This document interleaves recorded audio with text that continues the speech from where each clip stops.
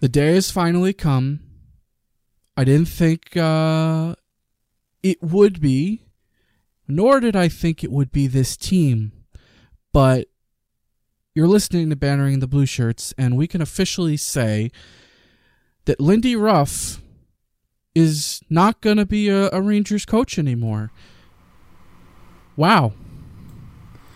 Yeah, when this first started, the speculation and reports came in. Like at first, it was like Lindy Ruff was kind of this like a candidate that seemed like he was also in the mix, but that the Devils were looking at other stuff. And then as this developed, because it kind of came together quickly, it was less than a week really, and before we knew it, Shayna and Kevin Weeks and a bunch of other people reported that it was a done deal, that we have a new head coach in New Jersey, and it's Lindy Ruff, and that obviously means that he's no longer on the coaching staff of the Rangers, which, is going to be reflected heading into the return to play, which means he's, as far as I understand it, Lindy Ruff will not be part of the Rangers coaching staff heading into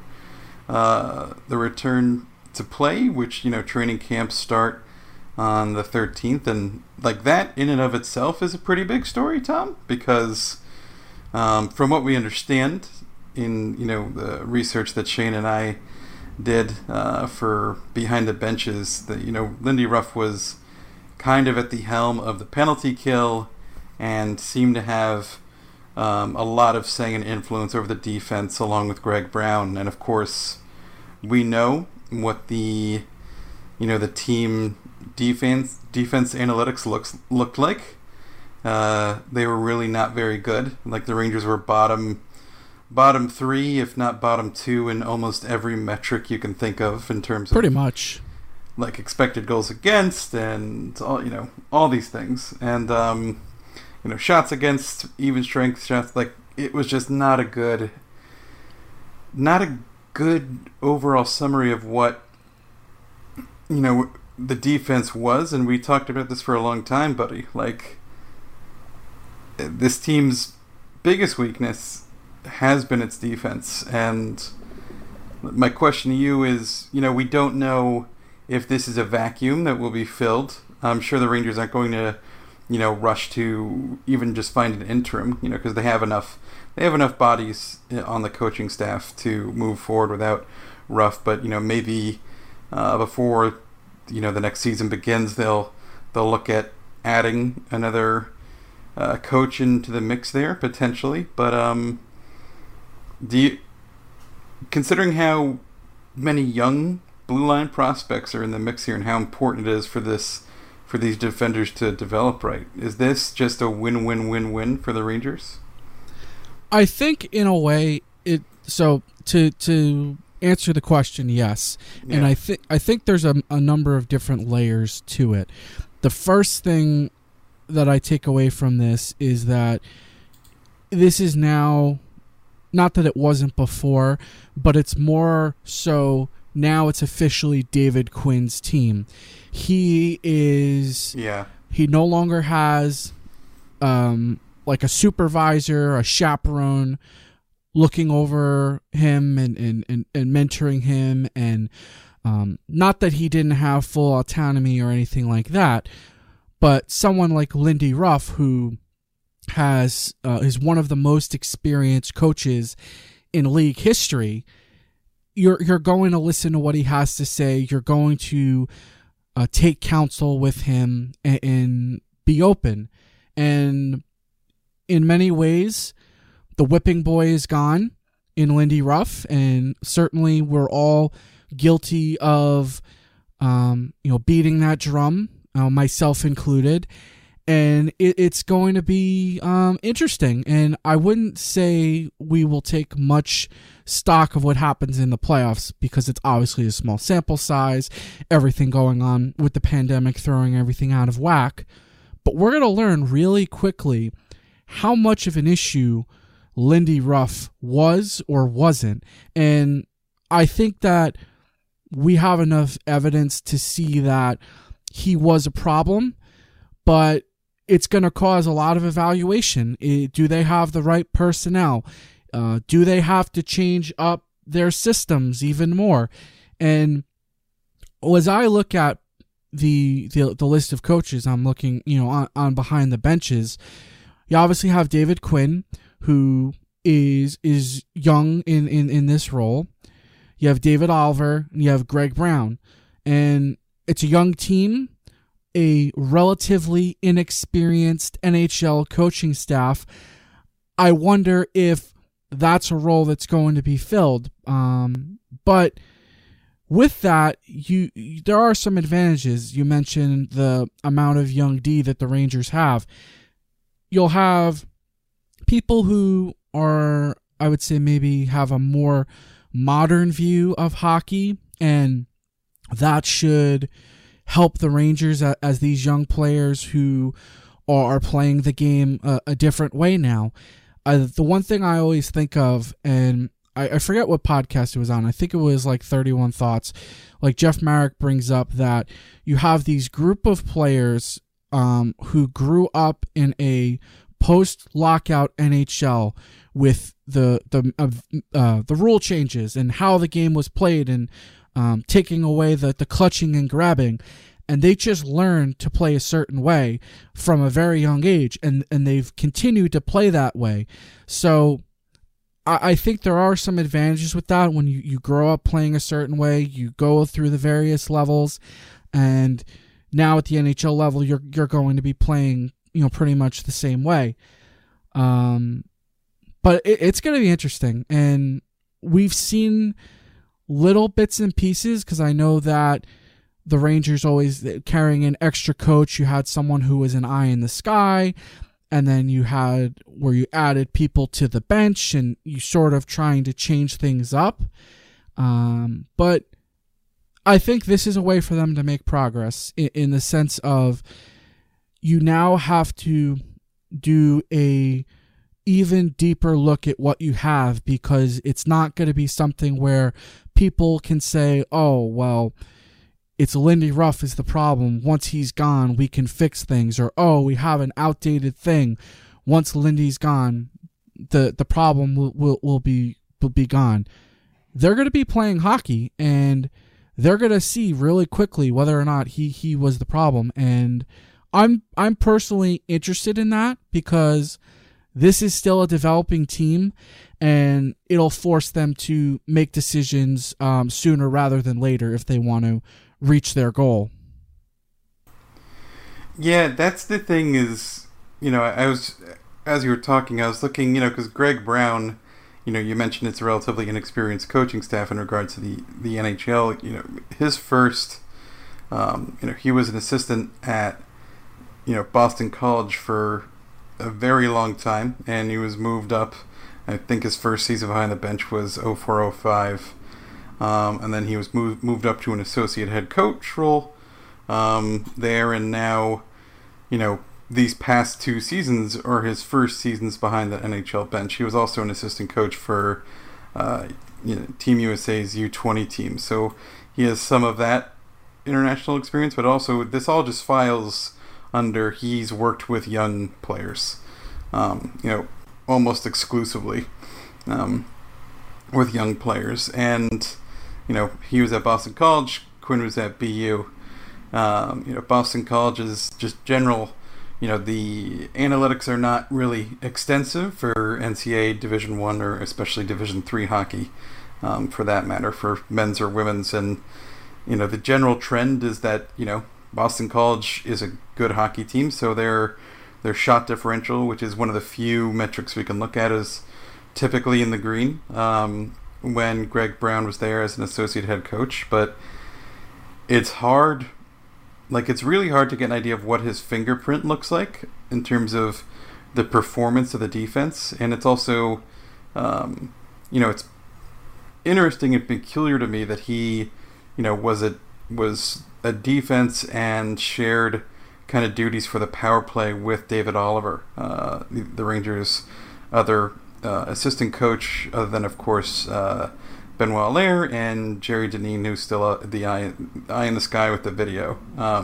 specifically the video coach, I should say, because other teams have a specific eye in the sky coach. But it's like you said, this is a big transition. Like they're going to be playing hockey games very shortly, Tom, and it almost reminds me of how chaotic things are, for like the Traverse City tournament, where there's this really brief, like you practice like what is it, like two times before that gets underway, and it's like, yeah, we have our team strategies, and we're going to use that. Like it's a little further along than that, because obviously they can just be like, we know how to play Rangers hockey, but there is going to be a different dynamic behind the bench.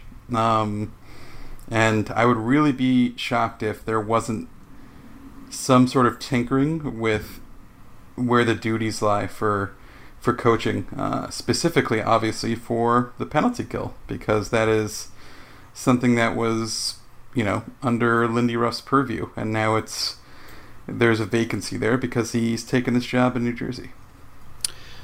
So, saw a tweet come across the timeline from Vince Mercogliano. So, Ruff is going to be joining the Devils immediately. So he is done coaching with the Rangers. So the thing I think about is, in looking at how the fallout of this is going to be, is that fundamentally, for the playoffs, the Rangers are going to play as they always have.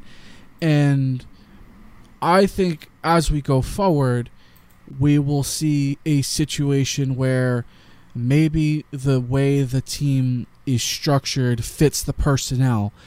Because if we're going to be fair, and when looking at Lindy Ruff, you just want to think of who were some of the players that he had at his disposal in terms of, like, Mark Stahl is not helping, not a great skater. The question of, like, do you blame the craftsman or the tools, right? Oh, yeah, 100%. And, like, we look at this Rangers team, and it's been an evolution. Like, we can complain about how they've played, but long are the days of, the Dan Girardis of the world and blocking a ton of shots and this sort of, we're just going to dump and chase. But now you have an Adam Fox who can really skate and move the puck along. And you have, no longer have Brady Shea on the team. So you have a Jacob Trouba who is someone who likes to fire a lot of shots from the point. Obviously, Tony DeAngelo moving up the ice and creating things in transition. So there's pieces in there that you can start to see where the Rangers would like to go, but the key is you have the horses, you want to let them break free and run. Yeah, there's a lot. The Rangers blue line is really, really interesting, and of course the other part of this, that we, you kind of alluded to it by saying, there's no kind of mentor role there anymore over Quinn, but Lindy Ruff had the 1 year 2017-18, where he was a part of the previous, coaching regime in New York, and then he had, these past two seasons. So, there was something of like, oh, what did he inherit? In terms of the talent he had at his disposal. And like you said, Mark Stahl, is not the player he once was. And, that doesn't mean he can't, a good coaching couldn't get a lot out of him. But it's a tough call in terms of what you can do with a player like Mark Stahl at this stage of his career. And you have the overabundance kind of options on the right side, and the lack of stability on the left side, and that was kind of got exponentially more interesting when the Rangers decided to trade Brady Shea.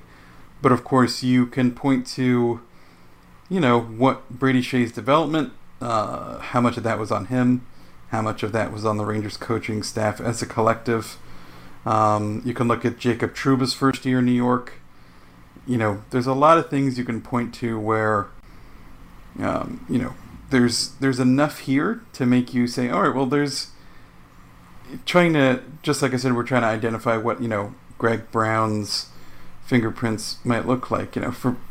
It's important to mention the Rangers had a 77.4% success rate on the penalty kill, which was, bottom 10 in the league. And, I don't need to go through the details of what all the other, team defense metrics, even though, we're specifically talking about those that are publicly available as opposed to the ones that teams have at their disposal. But actually, while we were talking, Tom, there's a little bit of an update, right? Yeah, so from Dan Rosen, Gord Murphy, who was an associate head coach of the Hartford Wolfpack, he's going to be joining the Rangers bench. No idea if this is just for the playoffs, if it's going to be a long-term thing. But, for those who don't know, Gord Murphy, he NHL defenseman. He played 862 games.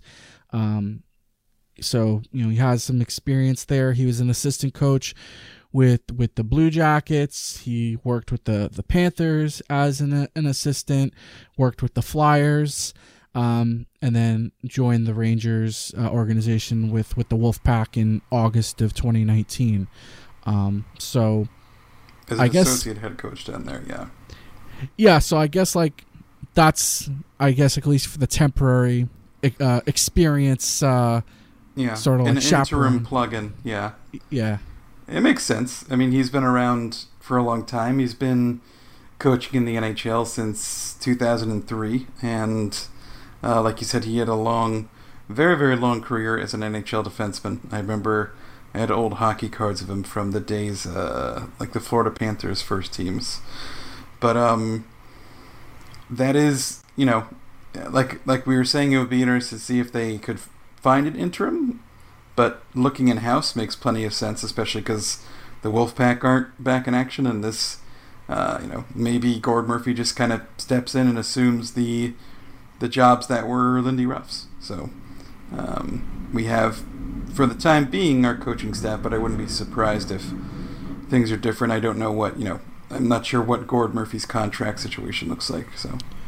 So Larry Brooks now chimes in that it's a temporary filling of the vacancy. So there's that.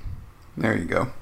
It's great to podcast while information is happening and not imagine how we recorded yesterday and a lot of the things we said would have been outdated, and it's nice for a change. Yeah, it's well, that's the thing. We could have recorded at any time in the past 48 hours and things would have been like this, because I think it's occurring to everyone we are ramping up. We're 4 days away now. We're recording this on July 9th. We're 4 days away from a training camp that a lot of people, myself included, don't think should start because it's just irresponsible.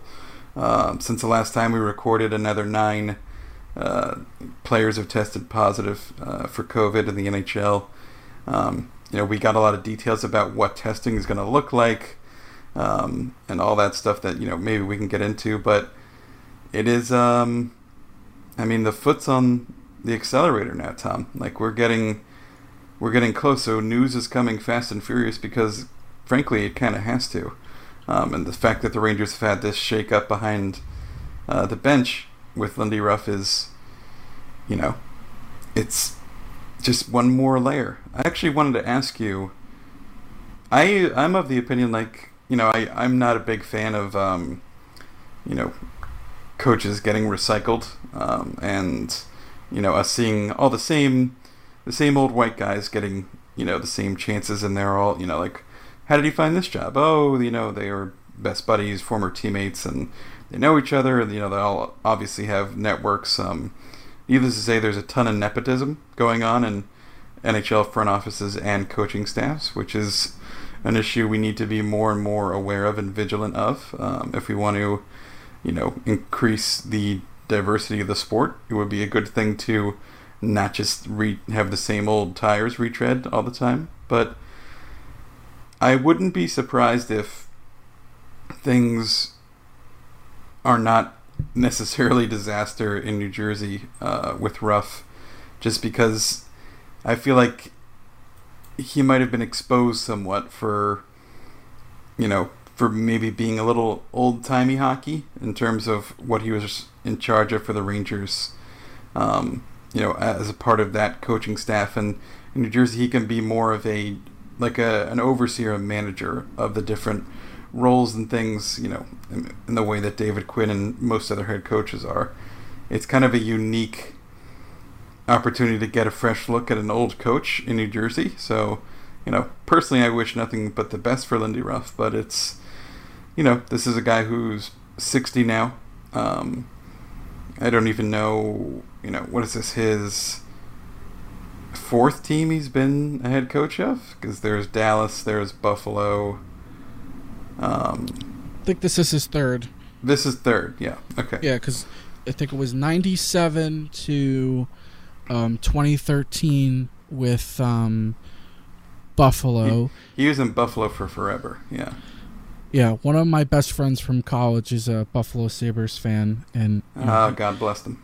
He loved Lindy Ruff, and I don't blame him. I mean, a lot of the success and that's the funny thing. Like, you look at the Buffalo Sabres, and obviously talent plays a big role in it, but out of all the coaches that they've had in the last 2 decades, Ruff by far is the most successful one. And since he's been gone, the organization has been a pretty big mess. And it's like, obviously it's not that like Ruff was the glue holding things together, but I just find that fascinating. And to your point, I think it'll be an interesting look with the Devils, because the one thing that you can say about Lindy Ruff, and again, it's couched in that, personnel really does help, but in terms of offense, he's generally been a pretty good offensive head coach, and sort of playing that open, fast and loose counterattack, which I guess would explain why he would make for a bad guy to run your defense. So we'll definitely see. And to your point of the league sort of just shuffling around the same, 25 to 30, guys, white guys rather. At some point we're gonna see, like, all right, this enough is enough. We've really tried to pull, too much blood from this stone.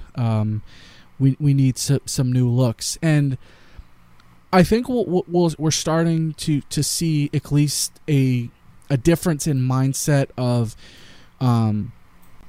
where they're looking for coaches. Where there was a time where they weren't hiring people out of the NCAA, and I think as coaches become more important to the development of young players and building those relationships, even at like the junior level, you may see that, we may need to get people that they don't have NHL experience, but they have experience working with young people and kids. So I hope we get some fresh ideas, because that's ultimately what will help the sport become better. And if you're just circling the drain, not to say that people don't deserve second chances, but like third, fourth, fifth, I mean, at some point enough is enough. Yeah, and I understand from the Devils' perspective. I'm sure this looks like, this is pretty safe, in terms of Lindy Ruff is a known commodity. He's won a Jack Adams. He's been around for a very long time. His first year as a head coach in the NHL was 97, 98, and he, went to the Cup final just a couple years after that. And he has a history with Hockey Canada as well. So, he's a name, right? Like, he's someone who has those connections. It just, to me, it's I'm surprised that more teams don't look into like you said, that there is a trend towards, we're starting to see more NCAA coaches get opportunities, and that's great. But I'm surprised more teams don't think outside the box more. Like, for example, someone like Ralph Kruger comes to mind, right? Or even looking, hell, at just European coaches. Why we don't see more of that in general. But this is, one way or another, this is going to be a major storyline for the Rangers heading into the return to play and all this other stuff that goes on, and the off season and how everything's coming together. So it's kind of wacky. I still can't believe it's happened, but this is something a lot of Rangers fans were hoping for. And like you said at the top of the show, you were guilty of maybe beating the dead horse with Lindy Ruff, and I know to some extent I was as well. But I don't know. To me, I feel like we learn, if nothing else, we stand to learn a lot about not just Lindy Ruff here, but really David Quinn. And the idea of, what was so appealing about him as a NCAA coach is, the narrative that he could work with young players specifically, and that held so much intrigue, right, for a team that's rebuilding and or building, whatever the hell you want to say.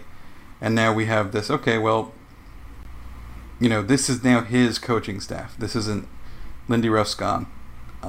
It's time for us to see, some of the byproducts of David Quinn's New York Rangers and the way he's working with these players and developing these players. And I feel like there's been enough little red flags and enough little exclamation points where it's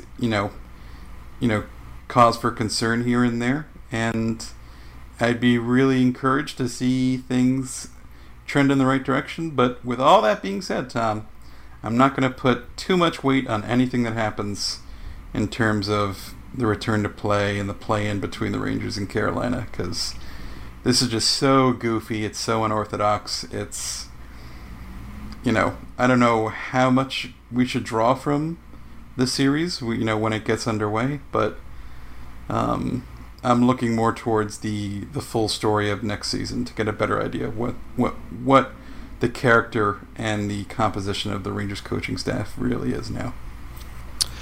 Agreed. And I think this is a good spot to put in an ad break for whoever decides to buy an ad.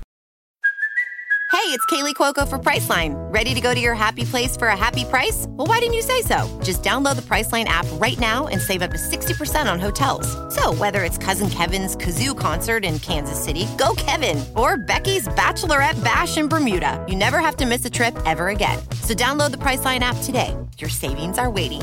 Go to your happy place for a happy price. Go to your happy price, Priceline.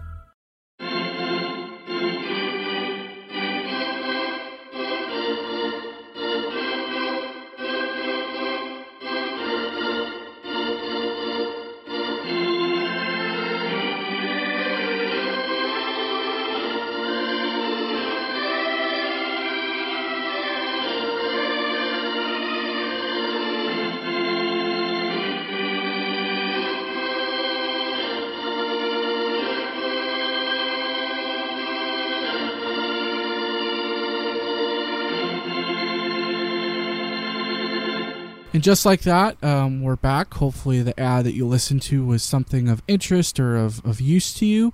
The other thing that we're going to talk about today, just because there's still so much up in the air of things getting finalized with the CBA, they're moving towards it being ratified, but I know that the voting results should come out on Friday, and I would assume that they take care of all that nitty-gritty stuff over the weekend, and then hopefully they post the full CBA that, if you want to read it. But what we do have is we sort of have an outline of key dates for the rest of this year and the start of next season. So from Frank Saravelli of TSN, on July 13th, formally training camps open up. On July 26th, teams will travel to the hub cities, either Toronto or Edmonton. August 1st is going to be the start of the qualifying round, and the timing of that, it's going to be interesting because reportedly there's going to be staggering the games, like 12, 2, 4, 6, 8, and depending on your time zone and everything. So there's going to be a lot of hockey to watch, and the way that they're doing that is so the qualifying round goes quickly, because between August 10th and 12th, depending on how long the series go, we're going to have phase 2 of the draft lottery to see who's picking first overall. Yeah. Then we're going to have, the regular playoffs start. And then September 20th is the date of the beginning of the Stanley Cup Final. October 2nd is the last potential date for the Stanley Cup Final. October 6th is the NHL Draft. And then October 9th, or 7 days after the Cup Finals, whichever one is sooner, will be the beginning of free agency. November 17th, opening of training camps for 2020-21. And then December 1st, the opening day of the 2020-21 regular season. And I know that's all a mouthful, and I would say subject to change, because as we've seen with the current pandemic, things aren't always going to plan. I know, like we talked about last show, the team that had pulled out of the NWSL Challenge Cup, there was an MLS team who pulled out of, and it's hilarious, the naming of it. It's the MLS is Back tournament, and there's been more positive tests and among players there, and it's just, you have the best of plans, the best of intentions, but until it actually happens, it's all up in the air. And yeah, it's still, you can lay all the plans out, but it's still, everything is uncertain until it starts, and even then it's uncertain. There are measures in place where both the PA or the NHL, either party, can raise concerns about whether or not this is safe anymore, and then they will jointly consult with specialists, and eventually at the end of the day the decision is up to Bettman, which is not surprising. But if enough cases come in positive, there's so much to digest here. Like, teams can have, 30 skaters, unlimited goalies. Like, they're trying to provide as much flexibility as possible within reason. But this is such an unreasonable situation that I feel like whatever measures they try to put in place, a lot of them are, you can tell, have been done with a lot of forethought. Like, they're trying to think about what creative solutions might look like before they're faced with unique problems. And that's kind of the trend I took away from, reading the details as they emerged from Friedman and McKenzie. But the bottom line is, who the hell knows what's going to happen? I, for one, I'm going to do my due diligence as, someone who covers the sport. But I wouldn't be surprised if we just never have hockey, finished here, and I'm sure that'll make Gary Bettman, he'll have to face eating crow, because he said we're going to finish this before we start next year. And he was asked, like, how long would you be willing to wait, to start next season? He said, we'll have a full season next season. We could start as late as January or whatever the hell he said, I forget. And I think people who make bold predictions like that during something like this, which is pretty unprecedented, run the risk of looking really foolish, because they can't control these forces. And that's what this pandemic has taught all of us, is we have very little control over what's happening and how other people behave and how that impacts us in our lives. And yeah, it's a lot. it's a lot to unpack, but we're still full steam ahead here, Tom. We're getting close to things looking like we're going to have hockey, and I mean, the next time we talk, training camp will be underway, and that's a weird thing for me to wrap my head around.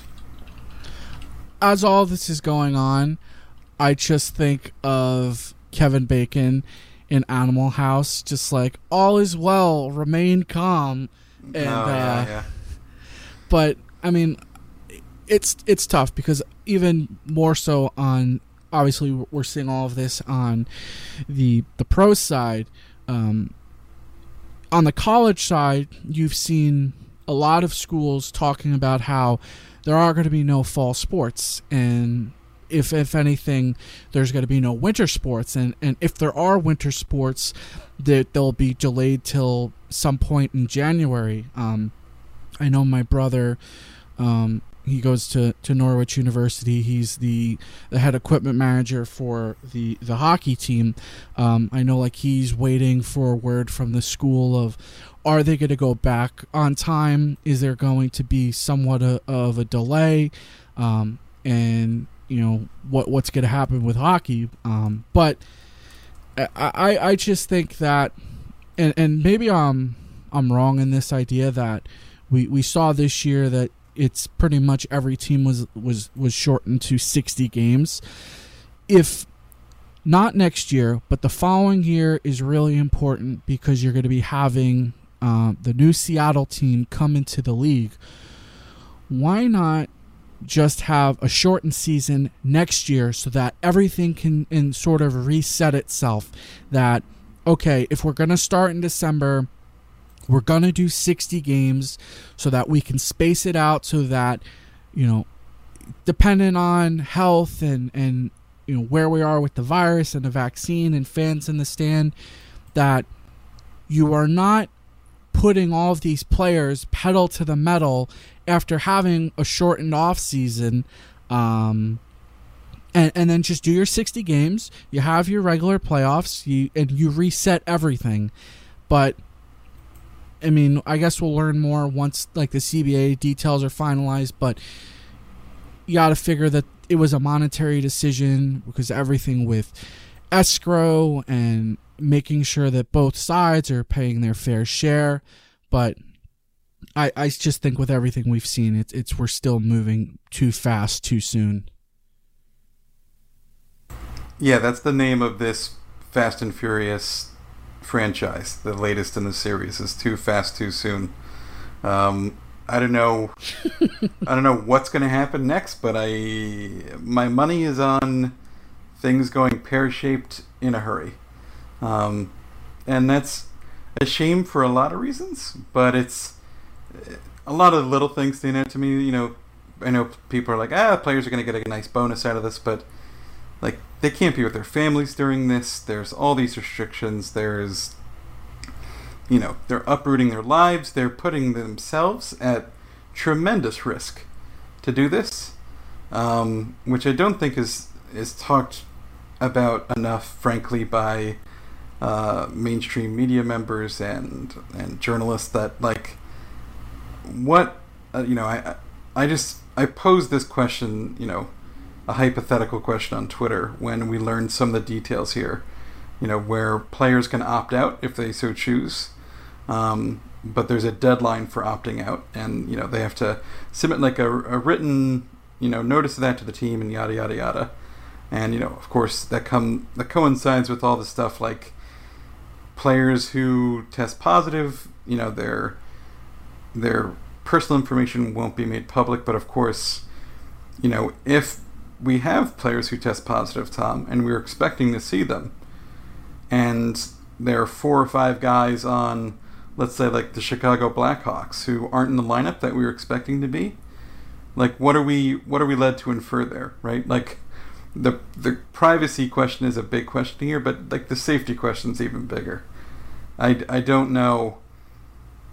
I feel like a lot of players have these concerns. We've seen a lot of interesting commentary, you know, from players and by reporters, you know, who have communicated with players who chose to remain anonymous. And, you know, all signs point to not everyone feels super comfortable with this. And that's the thing that's so shitty to me, is we're going at this too fast, too soon, starring Vin Diesel, and not everyone's ready. So, I really hope no one is being,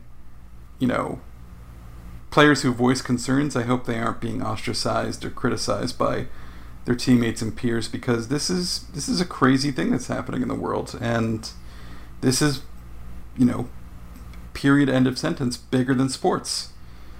And I know that sports has this wonderful ability to transcend things like this and bring people together and heal and do all these great things for us, but we don't have this under control in the United States of America. And I know these things are happening in Canada. That's where the hub cities are. But,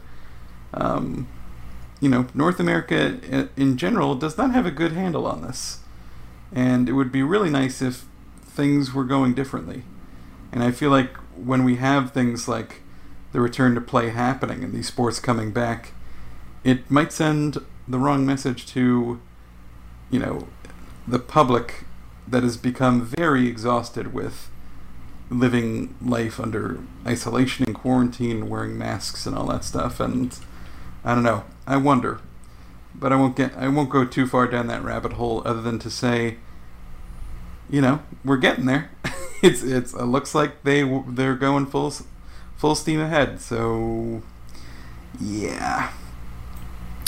I think when I want to think about this, and Sean Doolittle of the Washington Nationals, I think, had a perfect quote, which I think sums things up personally. And he says so, and he's speaking about baseball here, but this speaks to society as a whole in sports. So he says, "We're trying to bring baseball back during a pandemic that's killed 130,000 people in the U.S. We're way worse off as a country than where we were in March when we shut this thing down. We haven't done any of the things that other countries have done to bring sports back." And here's the money quote. "Sports are like the reward of a functional society, and we're trying to just bring it back, even though we've taken none of the steps to flatten the curve, or whatever you want to say. We just opened back up for Memorial Day. We decided we're done with it." And that is it there. And it's sports are such a smart perspective to take on this. Like, I know we all want it, but we haven't done enough to get it. Like, we haven't earned the return of sports yet as a society. Yeah, exactly. It's you can't have any pudding if you don't eat your meat, and we're and I get it. People want a distraction, and I would say I understand that, but we're at a point in history, COVID, everything going on, the Black Lives Matter movement and all of this civil unrest and seeking for justice, where there are things that we need to pay attention to. And I know that NBA players have voiced concerns about playing, and they don't want to take away the important things that are going on, and many of them have saying we're reluctantly going to play because we want to support the community, and they've decided that they're going to be donating salaries. So I would hate, and we haven't seen too much of it in history, in terms of hockey and players actually dying because of the action of hockey. We obviously saw earlier this year Colby Cave, tragically passed away. He had a headache, and then it turned into, I believe it was a brain aneurysm. But if you have this return to play, and someone gets really sick and dies, or even they get really sick to the point that their immune system is compromised beyond repair to being able to play sports. And people think of it, it's like the cold, but it's your immune system. It's your ability to breathe, your respiratory system. And you can't be a hockey player, a high-functioning athlete, if you're not able to breathe properly. I know I won't be able to look at hockey the same way ever again, and I know that may sound like hyperbolic, that may sound like you're being weak about it, but I think we all need to question, like, when you look at forms of entertainment, and if you know that they're doing things that are legitimately hurting, and I understand people might say, well, what about concussions and fighting and the lawsuits and all of that, which I agree, but to that I would say it's still people. There are people deciding I'm making this choice, and yeah, you could say that they're making the choice with return to play.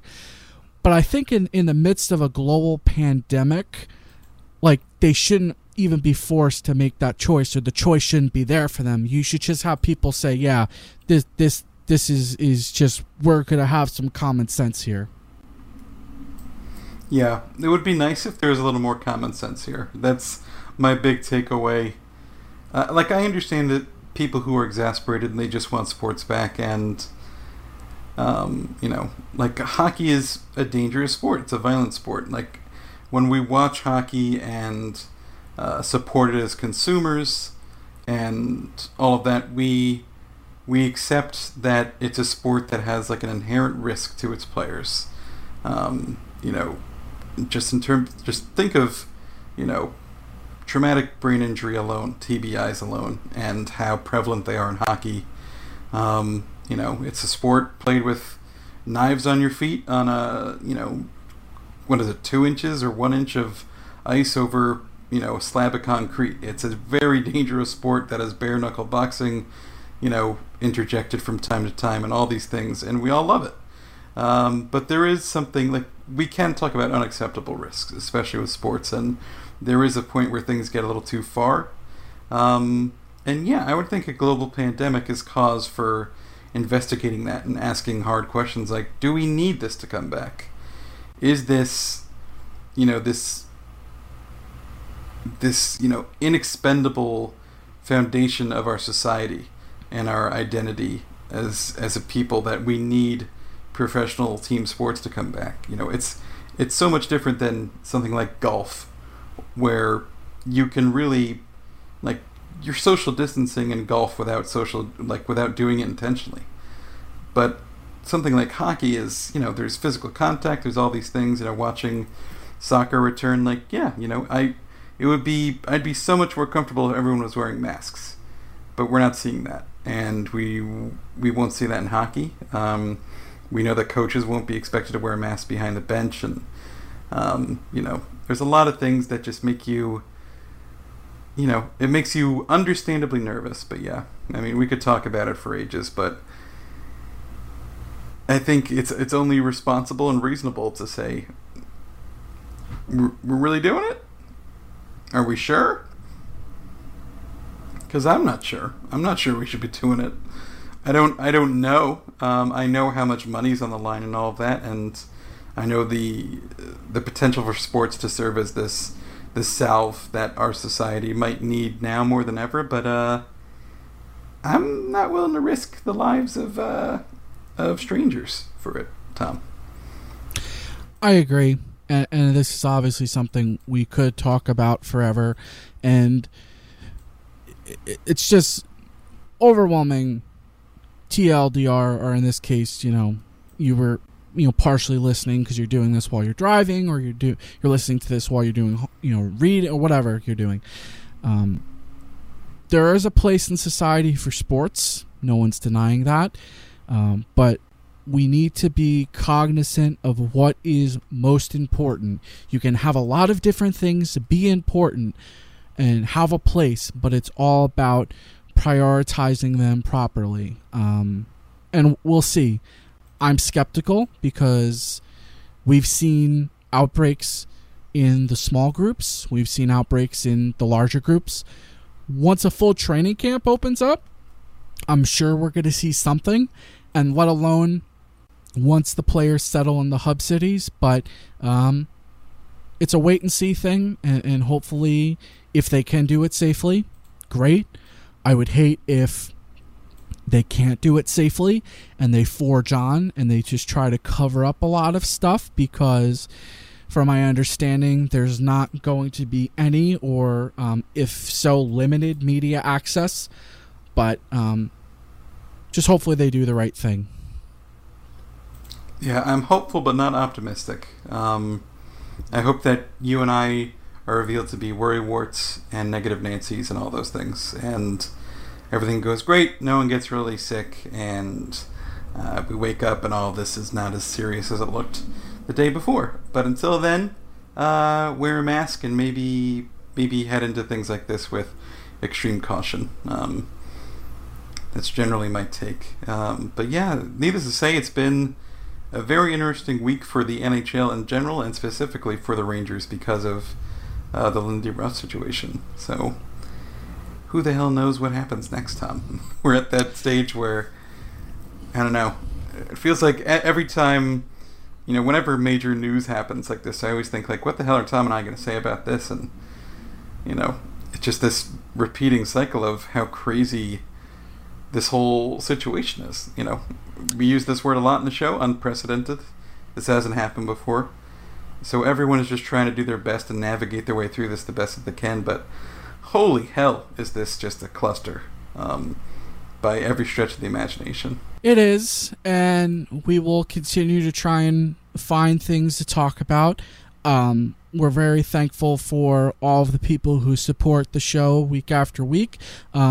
Especially our patrons, A 6 Foot Gap, Adam Nahoic, Aiden Gaspar, Amriel Kistner, Andre Chicagoff, Andy White, Anthony Viola, Arch Williams, Beezer, Ben Pierney, Bjarnar Osterheim, Bob Kawa, Bobby Callahan, Captain America, Chris Abibi, Chris Lucas, Chris Marco Trigiano, Clark Carroll, Daniel Jazen, David L. Singer, Fancy Lawrence, Frank Menino, George Littman, Igor Zavosky, James Dangle, Jamie Bussell, Jeff Owen, Jermaine Francis, John Predzapelski, John Reppy, Jordan Sassone, Justin Walsh, Keith Franchillo, Kevin Mead, Kush Tasta, Kyle Napolitano, Matt Bader, Matthias Olson, Michael Kanik, Michael Marcus, Michael Silvers, Nick Antropov, Nikolai Hoffman, Panarin 2020, Patrick Landolt, Perennial Powerhouse, Sammy Vogel Seinberg, Sean, Steve Belbach, Stink Flamin, Tall Guy Rob,